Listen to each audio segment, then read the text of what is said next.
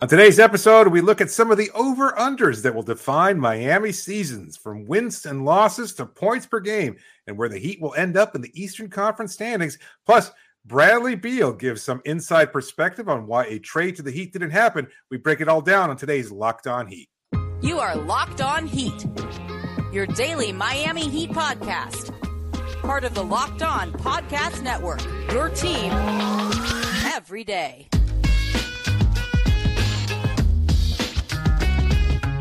All right, welcome to Locked On Heat, your daily podcast on the Miami Heat. I'm Wes Goldberg. Joining me as always, David Mill. However, you're tuning in on YouTube, Odyssey, the podcast app. Thanks so much for making Locked On Heat your first listen every day.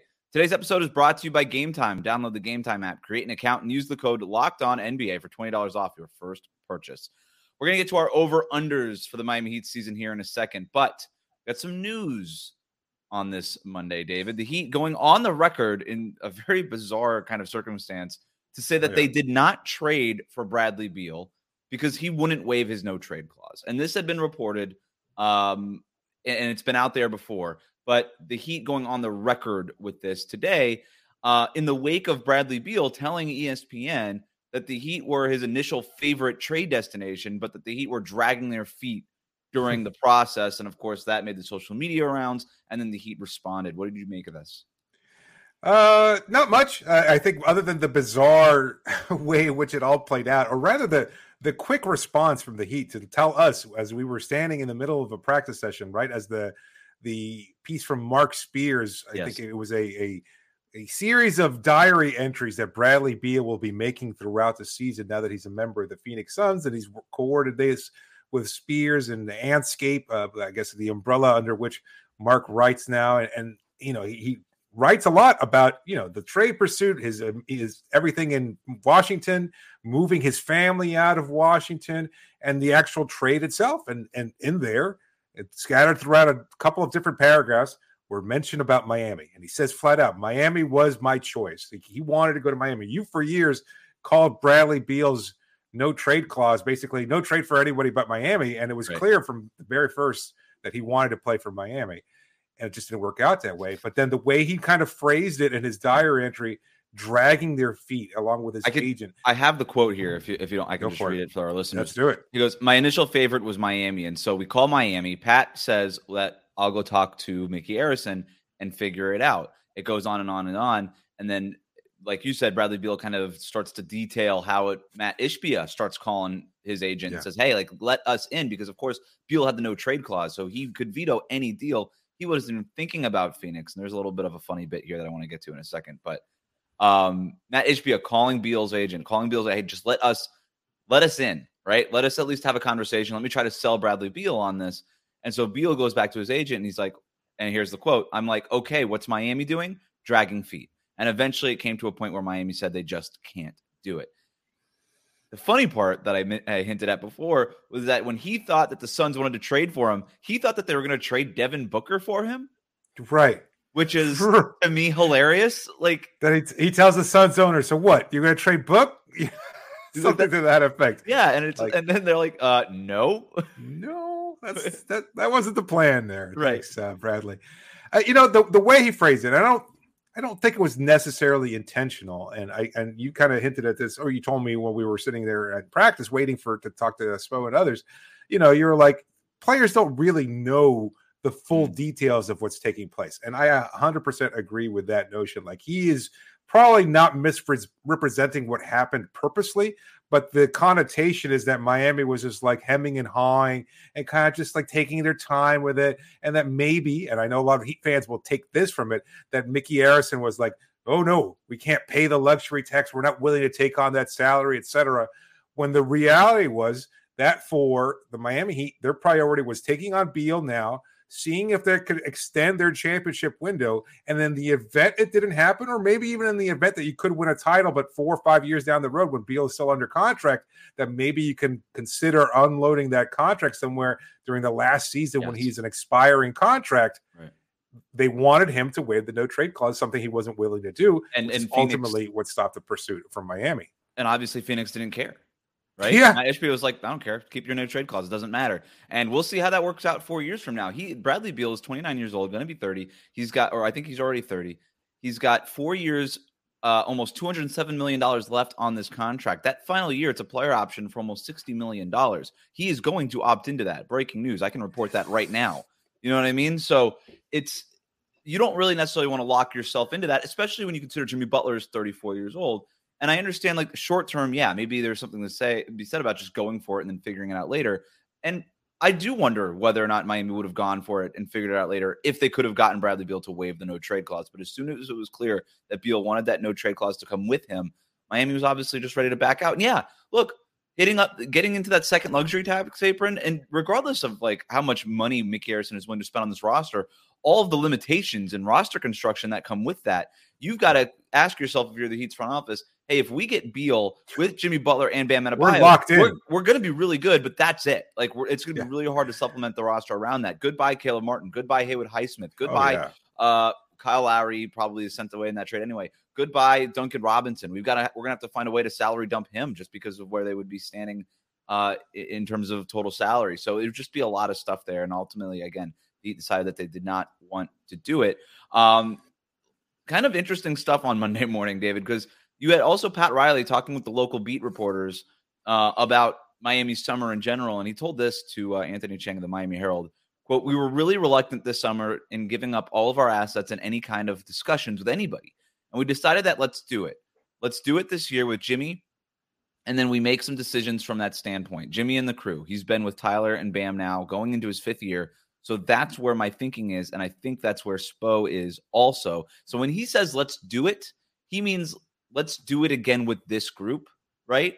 And that they just didn't want to give up a bunch of assets for any trade, whether it was Bradley Beal or obviously Drew Holiday or Damian Lillard. And that's why we kept hearing during the entire process of this summer, hey, like, we're not desperate, right? Like, that's the word that kept inkling out of Miami's. We're not going to be desperate to do anything. We want to keep players here, and we want to try. If we can get Damian Lillard, we'll do it. But we're gonna try to steal him essentially. And they tried that, and ultimately it didn't work. So, what did you think about Pat Riley again going on the record here and just saying, yeah, we didn't want to just give up all this stuff? Clearing the air a little bit, I think. Again, probably hearing a lot of concern from Heat fans, but also voicing his own concern. I think the idea that, and maybe this was just a way that Anthony kind of framed the piece, but kind of talking about Miami typically dealing with 4-year windows, whether it's the Shaq and Wade pairing or the Zoe and Hardaway pairing, which went a little bit longer than 4 years, the big three, obviously. And now as Jimmy Butler, Bam, and Tyler prepare for season 5 together, they've had a lot of success, but no championship to kind of speak for that success. And so I think, there's concerns there. I don't know what to make of Riley's statements, because you and I have talked about this a number of times. Like, he says some things, but then he doesn't. He's kind of vague and purposely so at the same time. I think they went. I think they kind of went. We were talking in our episode yesterday as far as Scoville units in terms of like the hot takes. It's like he was definitely more on the lower end of the spectrum of the Scoville units there. The Tabasco stuff, but this was a little bit more Carolina Reaper when he tells Anthony, we're in the 5th year. Jimmy is anxious. We're anxious, but you get to the point where does it run its course? Not Jimmy, but does the team run its course? I think that also speaks to maybe the team's mindset over the summer, that they wanted to add. Like, we could talk about the assets and what they weren't in the no trade clause. They wanted to add somebody to Jimmy Butler and Bam Adebayo. They wanted a big name. They wanted Beal. They wanted Holiday. They wanted Damian Lillard to a degree, right? If the cost was right, they wanted those guys. And so I think it is fair to say, like, hey, Jimmy's 34 years old. Like, is this really going to run its course? And I do think that this is a Heat team that is prepared, I think, to ask really tough questions and have really difficult conversations next summer, depending on how this season plays out. So it'll be interesting to see what happens here. A couple more things on this topic before we get to our over-unders, including how many games we think Jimmy Butler is going to play this season. We're going to get to those over-unders and then finish up this conversation next here on Locked On Heat. Today's episode is brought to you by FanDuel. Snap into the action this NFL season with FanDuel, America's #1 sportsbook. Right now, new customers get $200 in bonus bets guaranteed when you place a $5 bet. That's $200 in bonus bets, whether you win or lose. And if you've been thinking about joining FanDuel, especially now with the start of the NBA season, there's no better time to get in on the action. The app is so easy to use. There's a wide range of betting options that we'll talk about later on today's episode, from spreads to player props, over-unders, and more. Go visit FanDuel.com/lockedon and kick off the NBA season. FanDuel, the official partner of the NFL and NBA.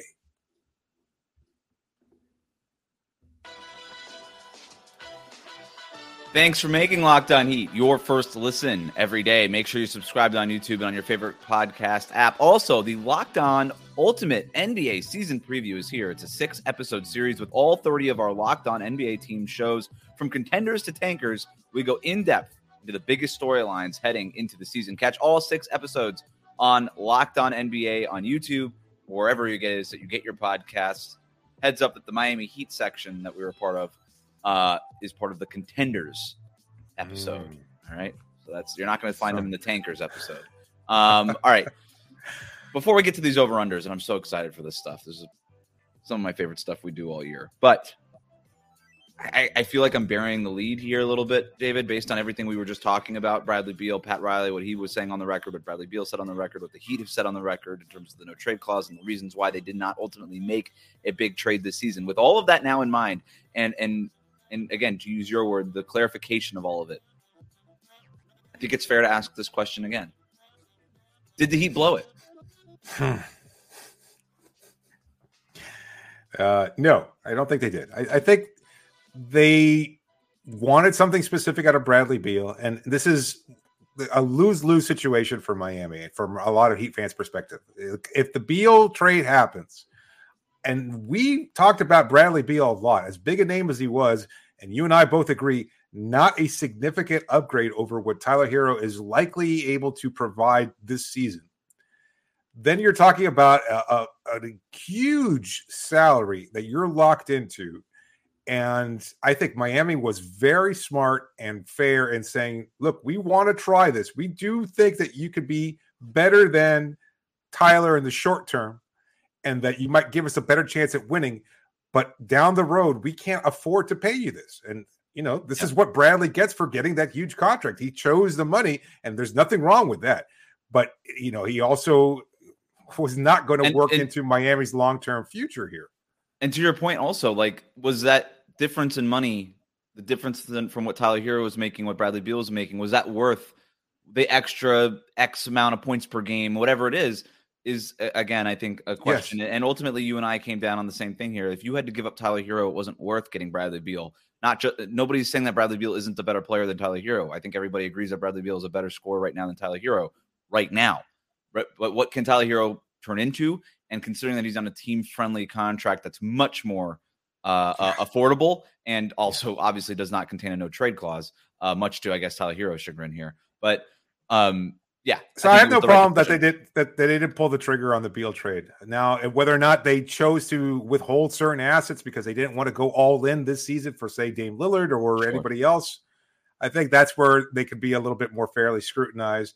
I know there's a lot of concern, but I also think, again, that Portland wasn't willing to engage Miami. I know it's kind of blurred, to be 100% honest with you. I mean, this is our work. This is what we figure out every day and talk about every day. I still don't know what exactly happened, whether Miami screwed the pooch in this and didn't offer the full package available, whether it was just Joe Cronin holding on greedily and refusing to deal with Miami, or a combination of both, which I think is where it likely lies. I think Miami was probably, again, being smart and trying to say, look, we want to be able to get Dame, but we're also not willing to blow up everything that we have in order to acquire him. And then Joe Cronin was like, I don't care what you're going to offer. We're not going to deal him to you anyway because we could probably get more, which is, fair as well. I think I have no problem with what they did on Beal. I think they screwed it up with Damian Lillard. I think, and that's so. Should they have given up everything? Should they have blown up? No, I think even before that, they could literally have called Joe Cronin. Yeah, they could have called Joe Cronin and offered the entire roster. They could have said, "Here's Jimmy Butler and Bam Adebayo," and Joe Cronin still would have said no, just out of spite. You know what I mean? So I think, I think, they screwed up with the agent. The agent also screwed this up, and the Heat should have found a way to get in a room or to get on a real phone call and eliminate all those distractions that basically toxified the entire trade conversations that never really happened after Summer League in the first place. That's probably where they screwed it up, if anything. And I don't think it has anything to do with how many assets or whatever it is. Can I ask a quick question? Sure. Do you think, and I think you've hinted at it before, but I'm not 100% sure. Do you think that Miami's front office and Aaron Goodwin, Dame Lillard's agent, co-formulated this strategy? Or was it just Goodwin's gamble and saying this is our best chance at being able to force Joe Cronin in Portland's hand and trading him to Miami, which is where Dame wants to play? I don't know that they co-formulated it. I've never gotten any indication that, like, for example, like Pat Riley was like, here's what you do. Tell them Miami or it's nothing. the crib notes. Yeah. Exactly. Yeah. I think that Aaron Goodwin tried really hard to be a big time agent. And look, you look at his client list. It's on the internet. He's a good, he's a successful agent, no doubt. He's got Damian Lillard, but he's not CAA. He's not clutch. He doesn't operate with that type of wide net. And I think this was him trying to take a stand and be like, hey, look, also Damian Lillard is an older player right now, and I need to kind of make a point and make a name for myself. And I think he overplayed his hand here. And I think the Heat could have done a better job helping him to not. That's fair. So, I think that there's one positive takeaway, just to kind of put a bow on this. Sure. For Heat fans, like both Dame Lillard and Bradley Beal, who did not wind up in Miami, both of them still had Miami on their preferred list of destinations. Like Miami is still an ideal destination for a lot of players. And I think a lot of Heat fans question the strength of the organization. I know 29 other fan bases were ready to ridicule Miami. Miami is still a top destination for players, and it's not the sandy beaches or anything else. It's the culture, it's the front office stability, it's the fact that Eric Spoelstra, Jimmy Butler, and Bam Adebayo are here. So I think that's something that you can definitely take some comfort in. The next superstar that asks for a trade, Miami figures to be a player in whatever that conversation is, right? So, all right, let's move on to the over-unders here. I'm so excited for this. So excited. You have music queued up? Let's just get a horn. Let's go. I don't have any, like, what's a good over-under music? I don't know. Something moody and mysterious. You know, you're gambling your life here, right? Basically, I suppose. Yeah. That seems a little extreme. All right, let's just get right to it. I just got a list here. I'm just going to go through them. Let's start easy. FanDuel has Miami's wins at 44.5. That's where they have the win percentage, the win set at the over-under. 44.5 wins. Are you going over or under for the Miami Heat? Going under. You're going under 44.5 wins. All right. Why? I think they'll go 44 wins, right on the money. I think the 44-38 seems fair. I think you have a combination of, lack of roster turnover. As much as we keep hearing that this team is I don't care. And I'll go right now and say I don't care how many wins this team has over the 82-game regular season, because none of it matters. And I think they've proven that over the last few seasons. And that's still my firm conviction. I said last year at the beginning of the season, through the long slough of the season, that, we saw their dreadful offense struggle in February and March and everything else. I said that this was still a championship contending team. And I still believe that. I don't care how many wins they get in January or February. I think it matters most to this team and to Jimmy Butler. They have another switch to flip, and they will flip it in April. And I think that's what kind of fuels my decision-making process. I still think 44-38 is their final record. That's what their record was last year, 44-38. So that was good enough to get them into the play-in tournament. I think this team is going to be motivated to not be in the play-in tournament, and I think they're going to try to push themselves to something higher than 45 wins, which would be obviously over the 44.5 marker here. I'm going to go over. Yeah. Partly because I think the Heat I don't think it's that they don't care about the regular season. I think that they do care about the regular season, and I think that they don't want to be in the play-in tournament. I think they're going to be really motivated to get out of it. And again, 44 wins was good enough to get to the play-in tournament, but not good enough to be a top 6 seed. I also think that they're going to be helped by better offensive bounce of the ball. A lot of guys backslid in terms of 3-point percentage last year. Caleb Martin, Max Strus, Gabe Vincent, Duncan Robinson, all of them had slumps last year in terms of 3-point shooting that were frankly so unsustainable that it was only a matter of time before all of them caught fire, and then they did in the playoffs, literally at the perfect time, right? So I think you're going to get a more sustained, normalized output from 3-point percentage. Probably not going to be the number 1 team in the league in 3-point percentage the way they were 2 years ago, but probably not going to be one of the worst teams like they were last year. If that falls somewhere right in the middle, then that's probably worth 2, 3, 4 wins. You know what I mean? Like, that's really what we're talking about here. So I've got over. I don't think they're going to be dramatically over, but I'm going over on the 44.5 wins. Kind of in the same realm here. The 6.5 seed, 6.5 seed, their playoff seed, how they finish in the East. I've got them at 6.5. Do you think that they'll have a better seed than that or a worse seed than that? Oh, I guess the 6th seed, like where does that would that be technically under then? Like I mean I could see them being the 6th seed in the Eastern Conference. So you've got them at the 6th seed. That's I think I would go top 6. Yeah, I don't really know how to frame over under on this because it's very confusing, but I would have them in the top 6. Yeah. How are you a 6.5 seed? Like where are you kind of? Well, that's why it's the over under. So do you think that they'll finish in the play-in tournament? Right? Because if you go whatever, no, because 6th seed would be under, right? 6 feet. The language is not important here. I'm basically asking you: do you think they'll fall into the play-in tournament, or will they end up being one of the top 6 seeds? I think they'll avoid it when to be 6 seed. Okay. I agree. I think you've got Milwaukee, Boston, Philadelphia, and Cleveland, and I would probably put the Knicks in there.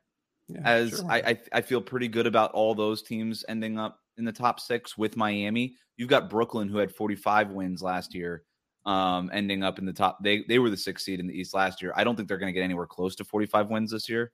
I just don't know who scores on that team. I think defensively they're going to be elite. I just don't think that they're going to be the 6th seed. They could be in the play-in tournament. Maybe Atlanta. I could see Atlanta with Quinn Snyder for a full season bouncing back. Yeah, maybe that would be, to me, that's who I've got. I've got Milwaukee, Boston, Philly, Cleveland, New York, Atlanta, and Miami. 6 of those 7 end up in the top 6. One of them obviously ends up in the play-in. But I wouldn't be surprised if New York ended up in the play-in either. So that's what I got. All right. So we both got him in the top 6. How many games will Jimmy Butler play this season? How many points per game will Bam Adebayo average? Or over-unders continue after this? Today's episode is brought to you by Game Time. You shouldn't have to worry about when you're buying tickets for your next big event because Game Time makes everything so fast and easy for you to buy tickets to all the sports, music, comedy, and theater shows you might want to go to. Got great last-minute deals, all-in prices, views from your seat. Click in the app. You find exactly what seats you're looking for, and you get a view of exactly where you're going to be sitting. You know it's not obstructed. It's a perfect view for whatever show you might be wanting to go to. And best of all, their best price guarantee. They take all the guesswork out of buying tickets on their easy-to-use app. Download the Game Time app, create an account, use the code LOCKEDONNBA, and you get $20 off your first purchase. Terms do apply, but again, create an account and redeem the code LOCKEDONNBA. That's LOCKEDONNBA, $20 off. Download Game Time today. Last minute tickets, lowest price guaranteed.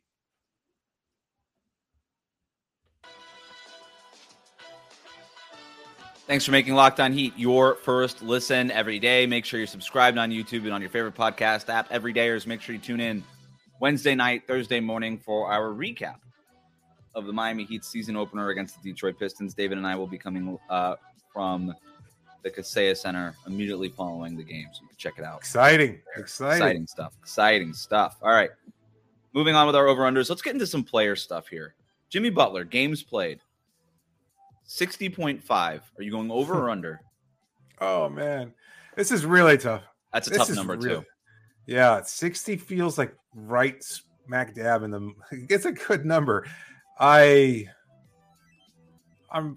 gonna go under. I just think you have to. Like I think for based on everything I just said and based on everything we've seen from Jimmy and everything that the team wants from Jimmy, I think they would be perfectly fine with him sitting out extra games and still being able to lead the charge the way he has over the last couple of seasons in the playoffs when it matters most. And so given that, I think he'll take more than his fair share of games off. I think if the preseason is any indicator, he's probably going to be a lot more comfortable taking those games off, and with good reason. Again, you know what? This team is deep. You've got a lot of young players who need this experience because we've seen over the last couple of seasons how vital it is for your Gabe Vincent, your Max Strus, or now in this case, your Haywood Highsmith, your Jaime Jaquez, your Caleb Martin. Those guys need to get their reps in during the regular season. We know what Jimmy's going to be like when it comes down to April. So that is not a concern. I think he plays less than 60 games. So they've got 13 back-to-backs. He's not playing in those. So you go 82 minus 13. That's 69 games right there. Okay, that's it.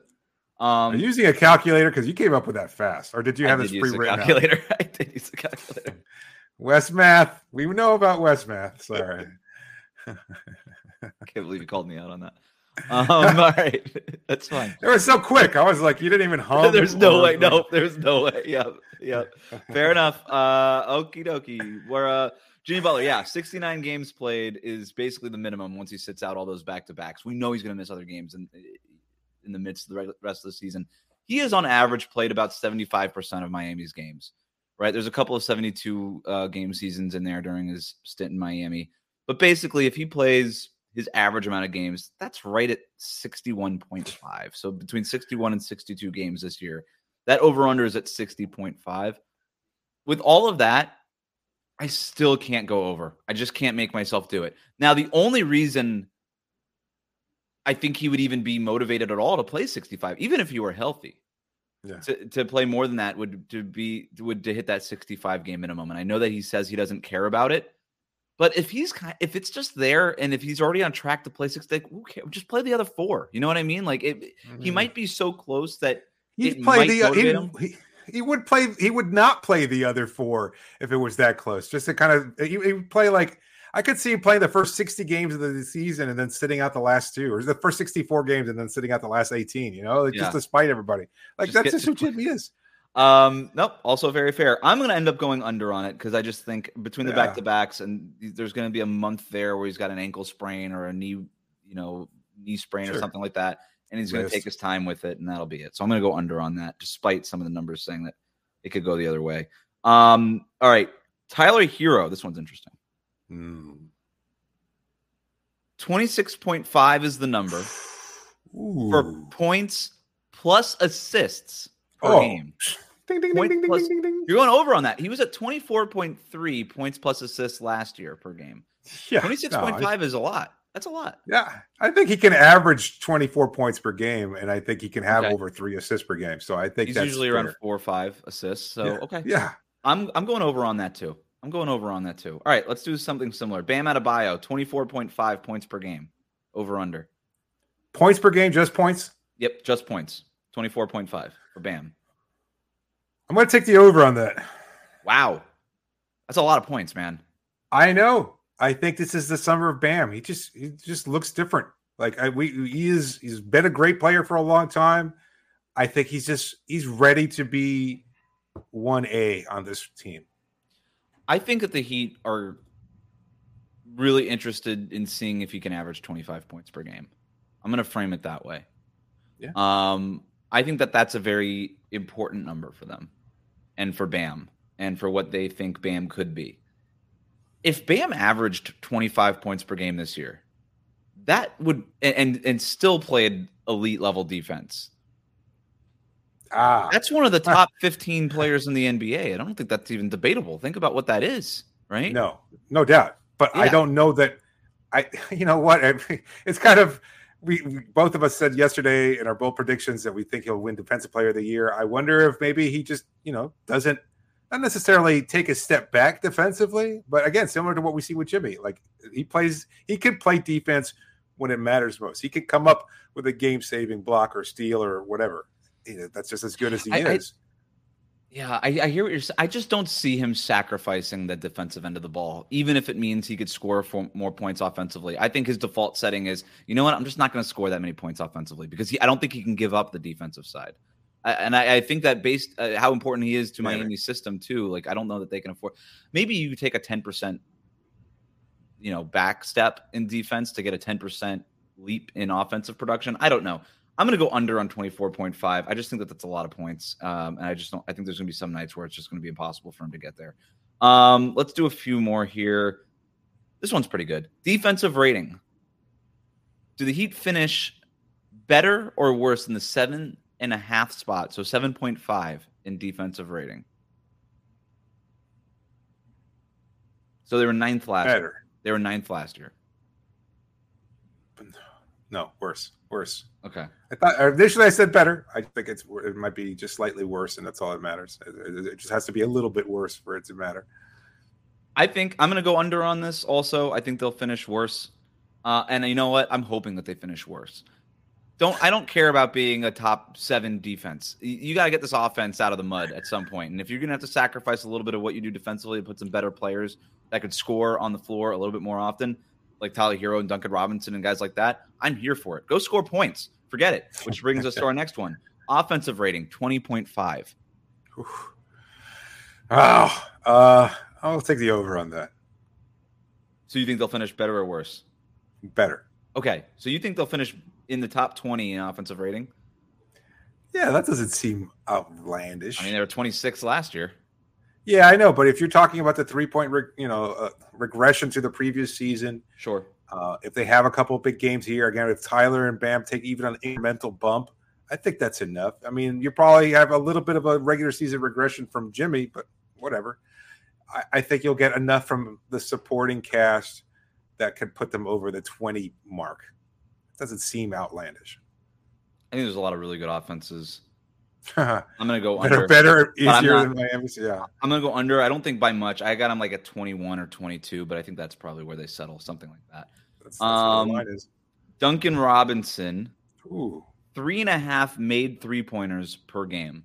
What did he average last year? I don't know this. 2.2 made threes, somewhere around that. But he's been around there before. I mean, he barely played last year also. So you got to keep in mind, more minutes without Max Strus and no Gabe Vincent there. I think Duncan Robinson figures to be a more prominent part of the rotation. So those minutes will kick up a notch. Let's see if he's ever actually averaged. I think he's averaged. He had more than that. 1 year where he led the league in point shooting. So he's quickest done it. 300 made threes, twice. Right? He had 3.5 3 years ago, 3.7 the year before that. I'm going to take the under. You're going under. Okay. Yeah. Only guys hit him last year. I think he'll hit him at a higher rate, but I think he'll go under. I got him over. I'm going to go over. The only guys to do it last year were Buddy Hield, Donovan Mitchell, LaMelo Ball, Damian Lillard, Klay Thompson, and Steph. Those are the only guys to average 3.5 made 3-pointers per game. I'm going over. I think that the Heat need – when you think about the guy – because they've lost so many of their 3-point shooters, you think about what it would take for them to even shoot between 35 and 40 3-pointers a game, which is probably what their goal is going to be this regular season. Duncan Robinson's got to take like 10 of them, right? Between Duncan and Tyler Hero, you need them to average like 22 3-point attempts per game between the two of them. So, and then you're just going to get them from other spots everywhere else between Haywood Highsmith and Caleb Martin and all those other guys. So I'm going to go over. I'm going to go over on 3.5. I think we're going to get a good Duncan Robinson here. Caleb Martin, 11.5 points per game, over or under? I'll take the even odds on that one. I don't think. I don't think he goes over or under. You think he hits 11.5 on the nose? That's what Bruce Brown scored per game last year for Denver. I think that's fair. I don't. Again, I think Miami's depth just isn't going to be. It's too good, I think, and you're going to get a lot of contributions across the board. And I don't think that Caleb, as much as he's showcasing his talent for his next team and his next contract, I don't think he's also going to sabotage Miami's chances at being victorious, especially during the regular season. He doesn't strike me as that type of player, and so I don't think he's going to hijack the offense as we've seen other players do. So I think it's going to be pretty much even keel from what we saw last year. He was at like 9.5 or 9.7, I think, points per game last year, and bad 3-point shooting numbers. So I think we're going to see a better 3-point shooting number, and you're going to just see that number kind of naturally go up. I'm going to go over. It's a slight over. I also think because he's going to be playing power forward a lot less in terms of being the starting power forward this year, that kind of puts him in a spot where he can, play against other second units, other backups, get out in transition and score. I think if he scores like 12 points per game, I don't think that's him hijacking the offense. I think the Heat are going to need that if they're looking for some sort of improvement offensively. If you can kind of get like a cool, like Tyler Hero, Thomas Bryant, Caleb Martin base second unit, I think Caleb could thrive in that, kind of attacking the second side of defenses and things like that. So I'm going to go over 11.5. I don't feel great about it. I don't think I put a ton of money on it, but I'll go over on it. I got a few more here before we wrap up, David. Let's do it. Haywood Highsmith, over under 100 made threes this season in total. Under. Under.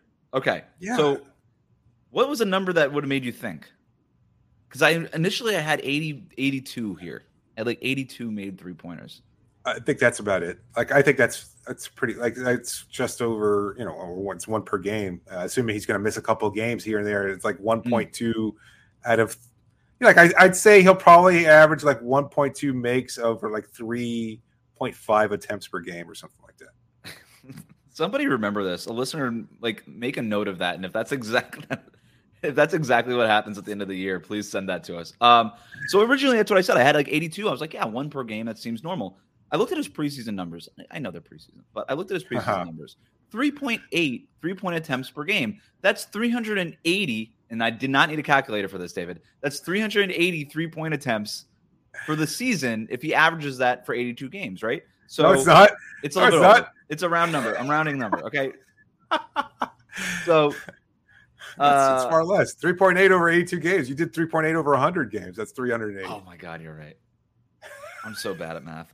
So it's like 350 something in that area. So he's got to make a third of those to get 100 3-pointers. I think he's going to take them a lot. I think he's going to be a prominent. He's already missing a couple games. He's going to miss 2 weeks, so that's going to hurt. But I think that there's enough of a cushion there. I'm actually going to go over. I think he makes over 100 threes. And I don't know. I think he's going to have to take them. I think he's going to have to take them, and the Heat are going to need him to take them. So I'm going to go over. Last one here. Kevin Love, 50.5 games started. Over. You're going to go over 50.5 games started for Kevin Love. Yeah. I think so. I don't think he's going to succumb to injury. I think he's in good a shape as Kevin Love can be at this stage in his career. Sure. Well said. And I think that he's going to continue to start and just get a reduced role, as we've seen Spo wisely do. Is like, you know what? You get 10 minutes to start. If you're hot, you can come in the second quarter if we really need you. If we need to go big for whatever reason, if we need a 3-point bucket at the end of the game and a rebound, you're our guy. I think there's going to be spot opportunities here and there, but I think he'll continue to start for now. This is also kind of asking, does Haywood Highsmith eventually become the starting power forward? And if he does, when? Right? Yeah. And if that doesn't happen until the last couple of months of the season, then this is very much in play for Kevin Love. But if this happens something right closer to January or something, maybe this isn't necessarily in play. I'm going to go over. I'm going to go over anyway. I just don't think he's going to play a ton of minutes. I think, he can average 20 to 22 minutes per game. You do that, he could stay healthy. He could continue to start for you. I think there's a lot of teams with a lot of size right now. That's going to be important for Miami to keep in mind when they start games. That said, I think there's going to be certain matchups where they say, you know what, let's just go ahead and start Haywood Highsmith or Caleb Martin at the 4 and just sort of because we need to match up smaller or something like that. So I don't know. That seems I hear what not you're a lot, saying. but maybe a handful. Yeah. But to my point, not enough to detract from the 50.5 here. So I'll go over on it, and I actually feel pretty good about it. Feel pretty good about that. Anything else that you wanted to? I'm trying to think of any other over-unders that we can come up with off the top of the head, but we pretty much hit a lot of things here. How about number of games played for Jaime Jaquez? Games played, just in general.